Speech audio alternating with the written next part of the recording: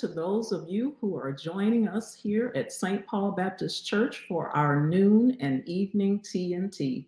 My name is Karen Archibald, and Pastor has asked me to share with you this afternoon and this evening our Thursday noon and night Bible study. So I am so happy to be with you and to continue our study of the book of Galatians, chapter 5, verses 16 through 26. Let's begin with a word of prayer. God, you are such an awesome, wonderful, matchless God. And we thank you for another opportunity to come together as sisters and brothers in Christ all over the city, state, and nation and world to learn more about you, to try to be more like you in all that we say and do. And Lord, right now we just ask that you take charge of this time of study, speak to us, speak through us, and help us to welcome you into our lives so that we can walk in the Spirit. In Jesus' name we pray. Amen. All right. It's so good to see each of you who are coming in this afternoon. Thank you so much for joining us. I see you chiming in your good afternoons. Today we're talking about how to live a life of freedom by walking in the Spirit. And we're looking at Galatians, the 5th chapter, verses 16 through 26. By way of introduction and background, since we've been in the book of Galatians, in the letter to the Galatians for some weeks now, we've been talking about freedom. Freedom means life and liberation. And you know, our choir sings this song, freedom, freedom, no more shackles, no more chains, no more bondage. I am free. Yes. So today's lesson is a continuation of Paul's letter to the Galatians about this freedom in Christ. Most early converts to Christianity were Jews who struggled with the thought of how Gentiles, which were non-Jews, can be a part of the kingdom of heaven. There was a group called the Judaizers who taught the Gentile Christians that in order to be truly saved, they had to submit to the Jewish laws and traditions. This controversy caused friction in the early church. Paul wrote this letter to refute the Judaizers and call believers back to the pure gospel. And the pure gospel is simply that Jesus came to earth, lived, suffered, and died on a cross, was raised from the dead with all power over sin, hell, and the grave in his hand, that we might have life and have it more abundantly. That we are saved by grace through faith, nothing else. Ephesians 2, 8, and 9 says, "For by grace you are saved through faith, not of works, lest any man should boast." So this is true freedom. So how do we celebrate our freedom? Well, we celebrate our freedom by walking in the Spirit. So let's read our text for today.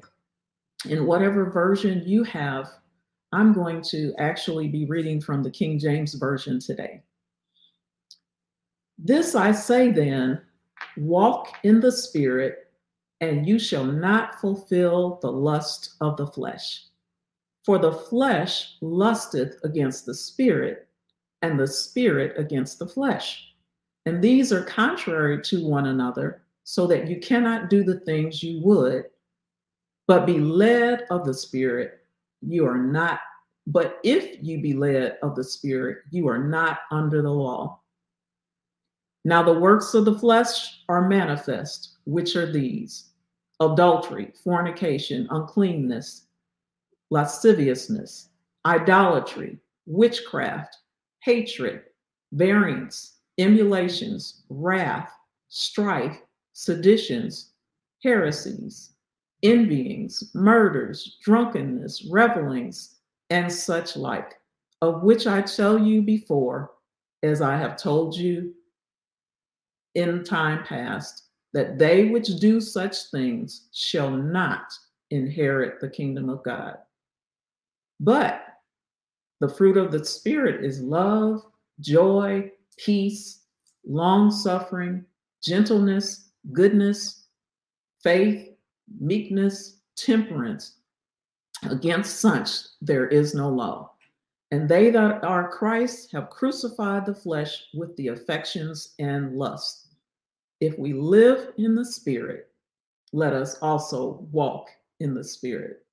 Let us not be desirous of vainglory, provoking one another, envying one another. All right.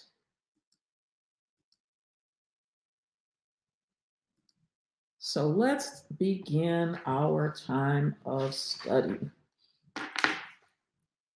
Verse 16 says, "This I say then, walk in the Spirit, and you shall not fulfill the lust of the flesh." To walk in, by, or live by is to be occupied with, tread all around. It's when our heart is oriented toward or in tandem with God. And so our heart is to be oriented or in tandem with God in the Spirit. And the Spirit is God's Spirit. It's the third person of the Trinity. He, God, the Holy Spirit. When Jesus rose from the dead and ascended back into heaven, he sent the Holy Spirit. For those of you who have been in CEO, look in your CEO handbook on page 5. It states there, the Holy Spirit is a real person, not a religious fervor or a righteous attitude. The Spirit literally means breath or wind. God's Spirit lives in all Christians. The Holy Spirit communicates God's truth to us, convicts us when we sin, convinces us that God's ways are right, and comforts us when we are sad. John 16:7-15 is a reference, and God sent his Holy Spirit to guide us after Jesus left the earth. John 14:16-18 says, "And I will ask the Father, and he will give you another counselor to be with you forever, the Spirit of truth. The world cannot accept him because it neither sees him nor knows him. But you know him, for he lives with you and will be in you. I will not leave you as orphans. I will come to you." So we're instructed to walk in the Spirit. And when we walk in the Spirit, we will not accomplish the longings of the flesh. In reading this passage, hopefully you heard the repetitiveness of two words. The first word was spirit. It is mentioned 7 times in this passage, and the word flesh is mentioned 5 times. Flesh is our human nature that we were born with due to the sin of Adam and Eve in the Garden of Eden. It is that which we naturally gravitate to based upon our desires for personal satisfaction and gratification. So there's a war going on. The spirit against the flesh. Verse 17 tells us, "For the flesh lusteth against the spirit, and the spirit against the flesh. And these are contrary the one to the other, so that you cannot do the things that you would." And in another portion of scripture, Paul said, "When I would do good, evil is all around me. That I would do, I don't do, and that I don't want to do, that I do." So we have to realize as Christians, we are in a spiritual warfare.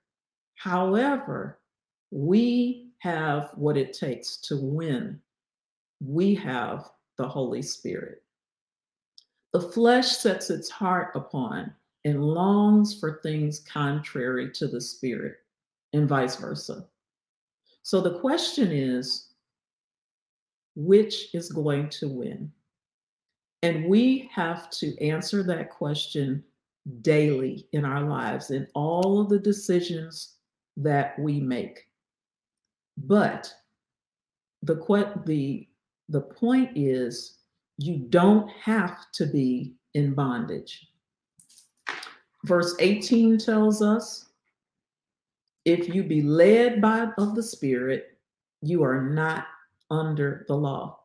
And if you remember, Paul is writing because there were Judaizers who were teaching that the Gentile Christians had to do something other than accept Jesus Christ as their Lord and Savior. They were teaching that they had to obey the law, they had to be circumcised in order to be saved.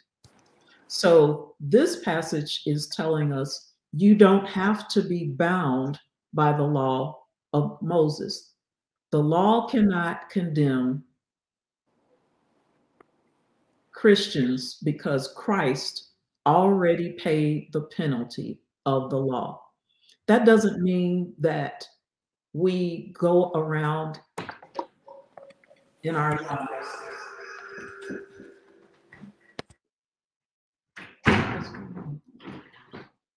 Oh, that doesn't mean that we just do whatever we want to do in our lives. That means that we don't rely on the law as our source of salvation. The flesh lusts against the spirit, and the spirit against the flesh. These are contrary the one to the other, so that you cannot do the things that you would. So the flesh sets its heart upon and longs for things contrary to the spirit. The acts of the sinful nature, however, beginning in verse 19 says, the works of the flesh are manifest, which are these: adultery, fornication, uncleanness, lasciviousness, idolatry, witchcraft, hatred, variance, emulations, wrath, strife, seditions, heresies, envyings, murders, drunkenness, revelings, and such like, of which I tell you before, as I have told you in the past, that they which do such things shall not inherit the kingdom of God. So here we have a long list of the works of the flesh. And most of these, I'm sure we are aware of what they mean, but I will point out lasciviousness. That is a feeling or revealing an overt or offensive sexual desire. So when we operate outside of the leading and guiding of the Holy Spirit, we tend to get into trouble. We get into sexual relationships that God has told us that we shouldn't. We wind up worshiping things that are not of God, that are not God. We begin practicing things such as witchcraft and, just hating people for no reason, going against the word of God, envying, murder. And murder is not always just killing someone physically, but you can kill someone with your tongue. Drunkenness, revelings. Those who practice these things as a lifestyle are operating in the flesh. But we don't have to do that as Christians because we have power over the flesh. And the consequences of such a lifestyle is that, as the scripture says, we will not be an heir of the kingdom of God. So we have to make up in our minds who we're going to serve. Are we going to serve the flesh or are we going to serve God? But Jesus already paid the price that we can be free. We can be free from the bondage of these things in our lives. And so we have to make a conscious effort to do the things that are of God. And so next, the scripture tells us how we are to live. What are the things that are displayed through the Holy Spirit operating in our lives? And verses 22 through 23 say, but the fruit of the Spirit is love, joy, peace, long suffering, gentleness, goodness, faith, meekness, temperance. Against such there is no law. And so, first of all, we have to understand that there is one fruit, but 9 qualities of that fruit. And let me give you an illustration. For those of you who can see me visually, you see that this is a pretty red apple. This is a piece of fruit. One piece of fruit, but let me tell you about the qualities of this fruit. And I'm telling you because I've eaten one. It's sweet, it's juicy, and it's delicious. This can be an analysis or an analogy to the fruit of the Spirit. If we operate in the Spirit of God, we will demonstrate the qualities of love, joy, peace, long suffering, gentleness, goodness, faith, meekness, temperance. Against such there is no law. So you might be saying, all right, I am a Christian. I want to live for God, but there are people in my life who get on my last nerve. How can I operate in the fruit of the Spirit? The answer is twofold. First of all, are you a Christian? Have you accepted Jesus Christ as your Lord and Savior? Have you surrendered your will to Him? And then the second is, are you crucifying the flesh daily? And there are several ways that we can crucify the flesh daily. One way to crucify the flesh is by spending time in God's Word, studying God's Word, coming to Bible study like you did today, prayer, being in fellowship of other like-minded individuals who are seeking to live as you are seeking to live. Now, it doesn't mean that you won't be challenged, you won't be tempted, you won't be tested. It doesn't mean that there won't be struggles in your life, but it does mean that when daily you focus on God's word, God's will for your life, and ask God to help you do those things, that God gives you strength through His Spirit.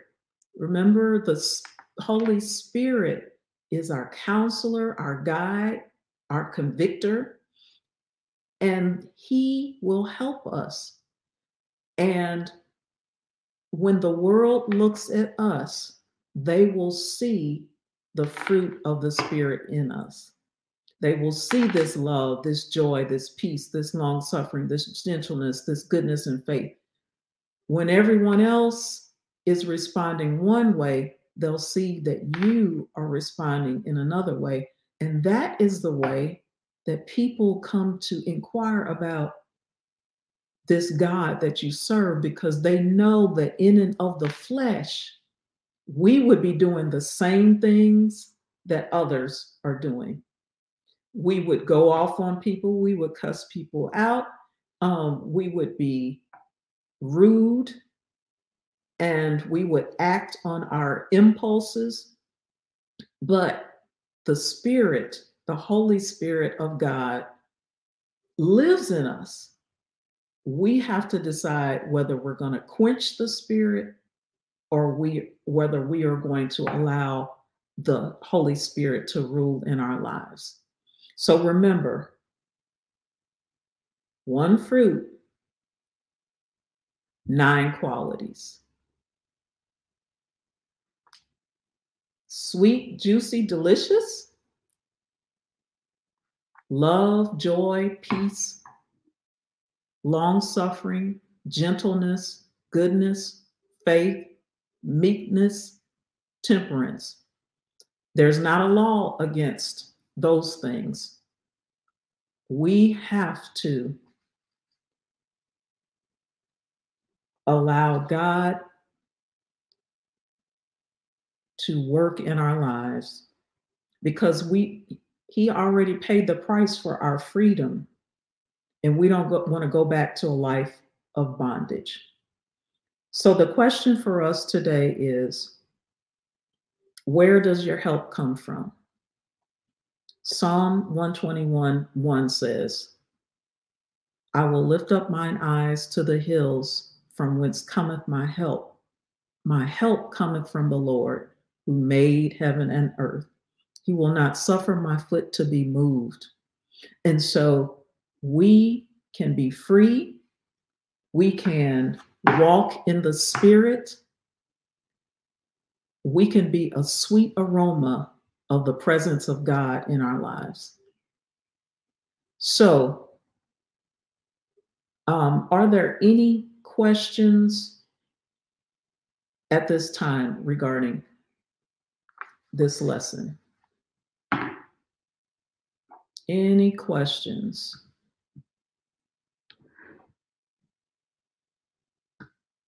I see that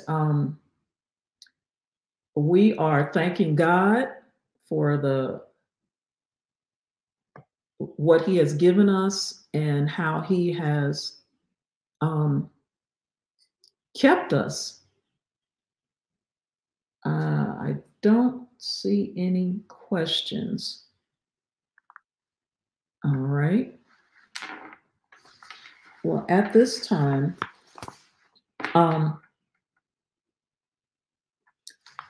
I want to remind us that on Sunday is our church's 122nd anniversary, and all are invited to come and share in the celebration of God using St. Paul Baptist Church to be a witness, to be an extension of the fruit of the Spirit in this community. And also, I want to invite you to the women to register for Women's Weekend. That information, it is May 14th and 15th, and you can go online and get more information about that. And also, we want to give you an opportunity at this time, for those of you who would like to share in the act of worship in giving, you can bring your tithes or offerings to the church here at 1401 Allen Street in the form of cash, check, or money order, or you can mail them to the church, your cash or check, to 1401 Allen Street, Charlotte, North Carolina, 28205. You can give on our church website at stpaulbaptist.church, look for the emblem of Church Life or ACS and click, and you can give that way. Or you can download the app Givelify to your smart device and give in that way. We appreciate your gracious generosity to this ministry at St. Paul. And we know that God has blessed us and has given us his spirit so that we can display and live out the fruit of the spirit in our lives. And we do that using the resources that you contribute. So we thank God for you, and we thank God for this opportunity. And let us have our closing prayer. God, we thank you for your word. We thank you for this time. And Lord, we just ask that you help us to, first of all, accept you as Lord of our lives, knowing that you know what's best for us. We thank you that we don't have to be bound by the law. We thank you that we have a Savior who paid the price for our sins at Calvary, that we can live in freedom, that we can walk in freedom, and we can display the fruit of the Spirit in our lives. Lord, we want the world to see your Spirit living in us. We want to be more loving. We want to be more meek. We want to be more long-suffering. We want to be more gentle. We want to be more patient. And Lord, we know that the trials will come, but you said, greater is he who's in us than he who is in the world. So we're standing on your promises, and we're inviting you to continue to lead and guide us by your Holy Spirit so that we can walk in the freedom that you made possible for us. In Jesus' name we pray. Amen. Thank you, and I look forward to seeing each of you on Sunday. God bless. Hello, St. Paul. I bring you greetings from the Academic Resource Ministry with exciting news for the graduating class of 2022. It's scholarship time. Scholarship applications are now available for graduating high school disciples. Class of 2022, you have opportunities to receive funds for your future endeavors from the Academic Resource Ministry, Men of Valor, and Deacon Family Ministry. Application packets are available on the St. Paul Baptist Church website. Requirements vary, so please read each packet closely. The deadline for all 3 scholarship opportunities is Sunday, May 29th. For questions, contact the ministry lead on the application. Thank you, St. Paul, and be blessed. God of wasness. He is the God of history. He is the God who was, who stepped into nothing and nothing made everything, who flung the stars against the darkness of the night and scooped out the mountain, scooped out the valleys and pushed up the mountains, who put the blush in the rose and the purity in the lily. He's that God who caused the moon, the silver queen of the night, to dance across the darkness of the sidereal shed. He's that God who summons the sun out of its oriental chamber and sent it across its iridescent rays, galloping across its iridescent rays. He's that God, the God of history, the cosmic shepherd. Now it's our turn to sing these. The song is unfinished. It is our turn to sing a song of hope. A better world is possible. It is our turn to sing a song of assessment that the world that we are in is untenable. It is our turn to sing the song of faith that says the God who sees and the God who hears is also the God who saves.